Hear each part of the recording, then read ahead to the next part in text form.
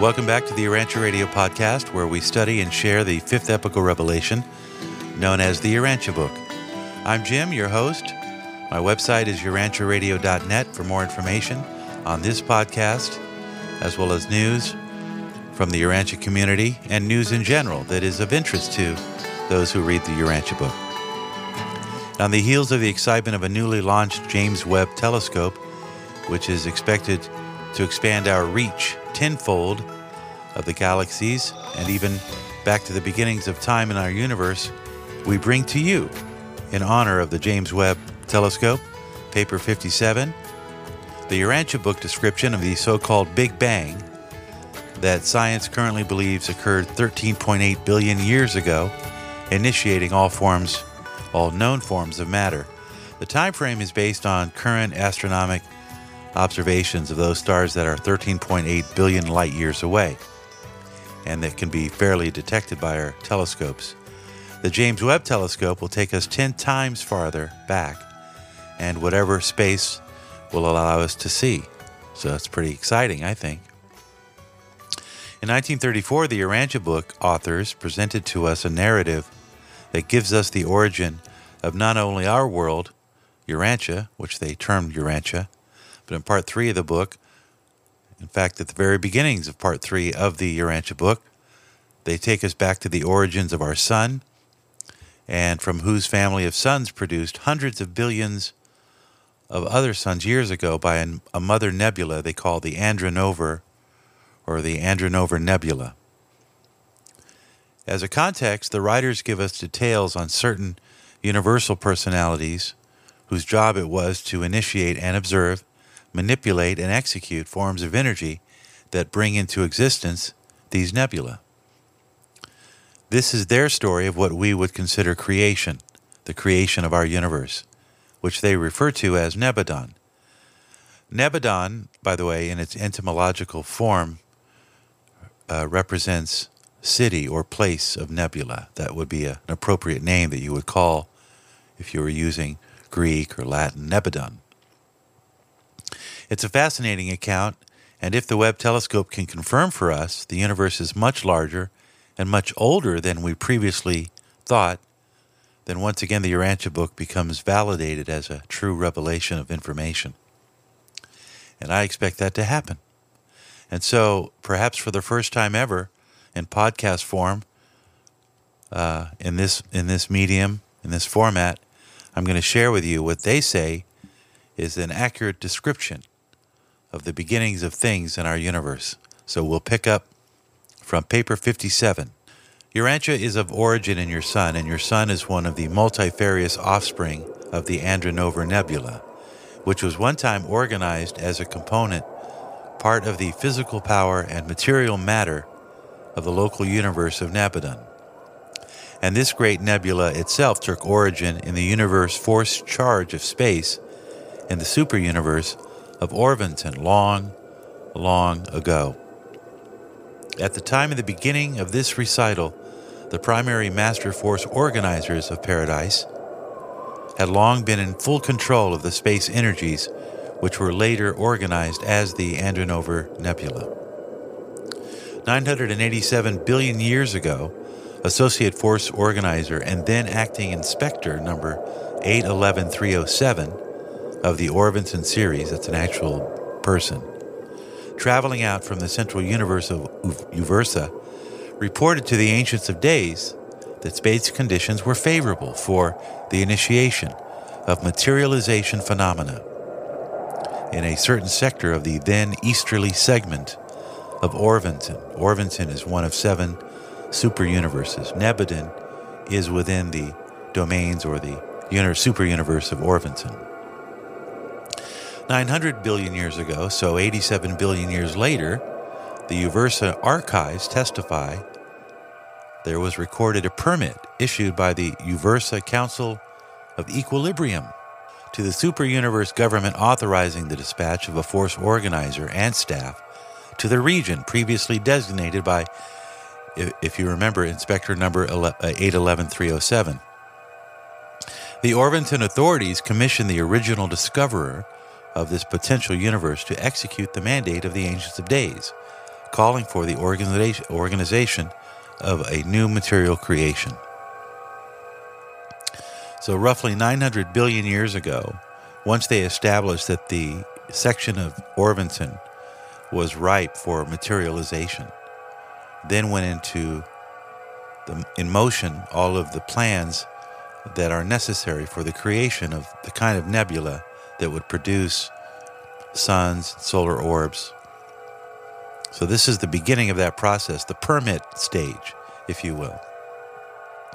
From 57, paragraph 1, section 5, the recording of this permit signifies that the force organizer and staff had already departed from Uversa on the long journey to that easterly space sector, where they were subsequently to engage in those protracted activities which would terminate in the emergence of a new physical creation in Orvonton. So imagine an area of space that has no matter, nothing's there. It's practically empty, except for a couple of maybe ultimatons and maybe some random atomic particles.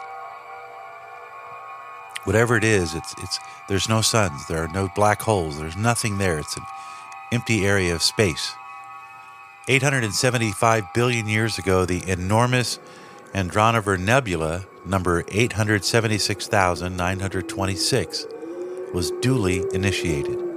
Only the presence of the force organizer and the liaison staff was required to inaugurate the energy whirl, which eventually grew into this vast cyclone of space. Subsequent to the initiation of such nebular revolutions, the living force organizer simply withdrew at right angles to the plane of the revolutionary disk. And from that time forward, the inherent qualities of energy ensure the progressive and orderly evolution of such a new physical system. So these liaison force organizers are able to manipulate energy in an embryonic stage to get that energy to begin the process of spinning, creating nebular evolutions that later, as this revolutionary disk gains in strength and size and energy, that it starts to give birth to suns and solar orbs. That's what they're describing here, the very beginnings of that process. All evolutionary material creations are born of circular and gaseous nebulae, and all such primary nebulae are circular throughout the early part of their gaseous existence. As they grow older, they usually become spiral, and when their function of sun formation has run its course, they often terminate as clusters of stars or as enormous suns surrounded by a varying number of planets, satellites, and smaller groups of matter, in many ways resembling your own diminutive solar system. 800 billion years ago, the Andronover creation was well established as one of the magnificent primary nebula of Orvonton.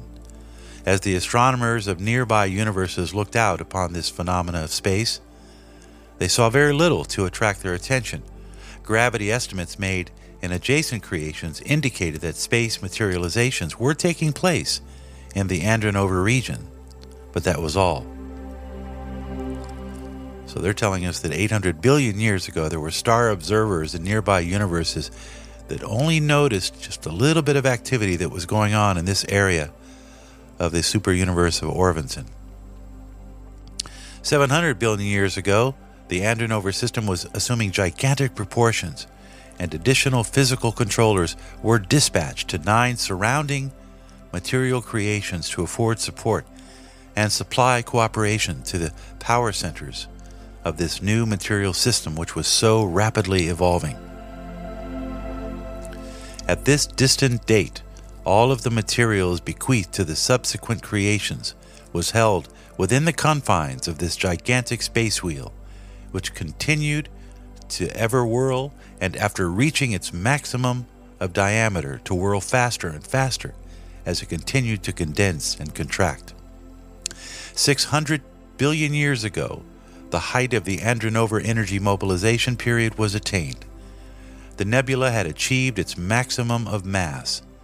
At this time, it was a gigantic circular gas cloud in shape somewhat like a flattened spheroid, This was the early period of differential mass formation and varying revolutionary velocity.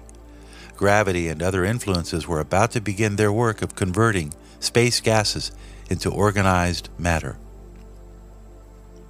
The enormous nebula now began gradually to assume the spiral form and to become clearly visible to the astronomers of even distant universes. So for the record, they're saying that as far back as 600 billion years ago, there were astronomers in the universe on other worlds, other places. So the universe clearly is far older than even our modern astronomers can imagine. This is the natural history of most nebula, they say, before they begin to throw off suns and start upon the work of universe building. These secondary space nebula are usually observed as spiral phenomena. From paper 57, section 3, paragraph 2, the nearby students of that faraway era, as they observed this metamorphosis of the Andronover Nebula, saw exactly what 20th century astronomers see when they turn their telescopes spaceward and view the present age spiral nebula of adjacent outer space. About the time of the attainment of the maximum of mass, the gravity control of the gaseous content commenced to weaken, and there ensued the stage of gas escapement, the gas streaming forth as two gigantic and distant arms, which took origin on opposite sides of the mother mass. The rapid revolutions of this enormous central core soon imparted a spiral appearance to these two projecting gas streams. The cooling and subsequent condensation of portions of these protruding arms eventually produced their knotted appearance. These denser portions were vast systems and subsystems of physical matter whirling through space in the midst of the gaseous cloud of the nebula while being held securely within the gravity grasp of the mother wheel. And this is what happened in Andronover ages upon ages ago. The energy wheel grew and grew until it attained its maximum of expansion, and then, when contraction set in, it whirled on faster and faster until eventually the critical centrifugal stage was reached and the great breakup began.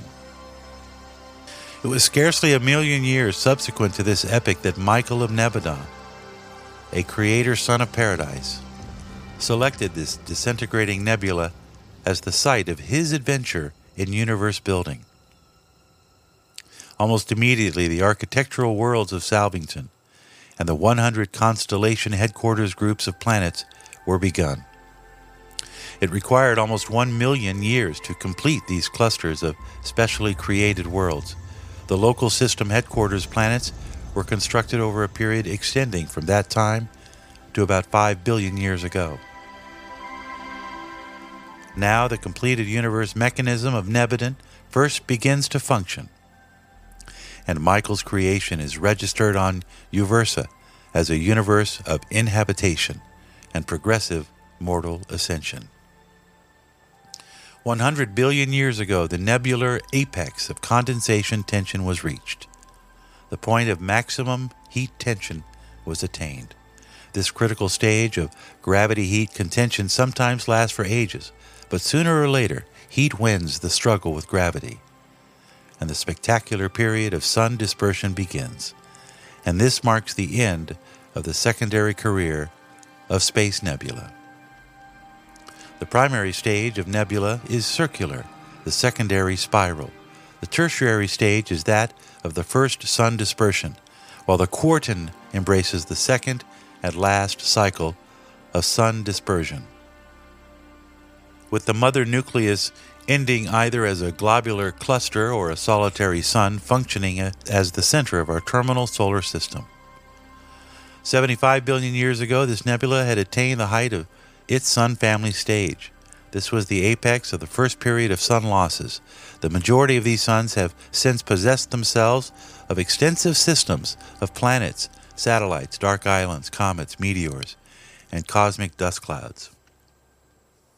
Let me also interject that 75 billion years ago, this may actually be the beginnings of what our astronomers would consider the beginning of the creation of our universe, or the emergence of our universe, 75 billion, because this is when the first series of suns dark islands, comets, meteors come into existence and came into existence in the universe of Nebadon. Continuing on, 50 billion years ago, this first period of sun dispersion was completed. The nebula was fast finishing its tertiary cycle of existence, a third phase, during which it gave origin to 876,926 sun systems. So what they're saying here is that our universe of Nebadon, to which we belong, consists of, it consisted of 876,926 individual suns. 25 billion years ago witnessed the completion of the tertiary cycle of nebular life and brought about the organization and relative stabilization of the far-flung starry systems derived from this parent nebula. But the process of physical contraction and increased heat production continued in the central mass of the nebular remnant. And so it was 10 billion years ago the Corton cycle of Andronover began. The maximum of nuclear mass temperature had been attained. The critical point of condensation was approaching. The original mother nucleus was convulsing under the combined pressure of its own internal heat condensation tension and the increasingly gravity tidal pull of the surrounding swarm of liberated sun systems. The nuclear eruptions which were to inaugurate the second nebular sun cycle were imminent. The Corton, or fourth phase cycle of nebular existence, was about to begin. 8 billion years ago, this terrific terminal eruption began. Only the outer systems are safe at the time of such a cosmic upheaval. And this was the beginning of the end of the nebula. The final sun disgorgement extended over a period of almost 2 billion years. 7 billion years ago witnessed the height of the Andronover terminal breakup. This was the period of the birth of the larger terminal suns and the apex of the local physical disturbances. 6 billion years ago, for those paying attention, which is the birth of our sun, marks the end of the terminal breakup and the birth of your sun, the 56th from the last of the Andronover second solar family. This final eruption of the nebular nucleus gave birth to 136,702 suns, most of them solitary orbs. The total number of suns and sun systems having origin in the Andronover Nebula was 1,013,628. The number of the solar system sun, ours, is numbered 1,013,572. That's what they're saying, that our sun is the 1,013,572 sun to emerge from the Andronover Nebula. That's a whole lot of possible solar systems, isn't it? Paper 57-4, Section 9. And now the great Andronover Nebula is no more, but it lives on in the many suns and their primary families, which originated in this mother cloud of space. The final nuclear remnant of this magnificent nebula still burns with a reddish glow and continues to give forth moderate light and heat to its remnant planetary family of 165 worlds, which now revolve around this venerable mother of two mighty generations of the monarchs of light. And there, from 1934's Urantia book, paper 57, describing the beginnings of our local universe of Nebadon, with the birth of the Andronover Nebula, she goes on to produce two series of suns, of families of suns. Over 1 million suns birthed from this original nebula. Pretty amazing story. One wonders if the James Webb Telescope will reveal any of this, but it will be an exciting discovery nevertheless. And I hope you'll continue to follow me on this podcast and online at urantiaradio.net. Once again, thanks for joining me. Email questions, comments, urantiabookradio@gmail.com. Until next time, God bless.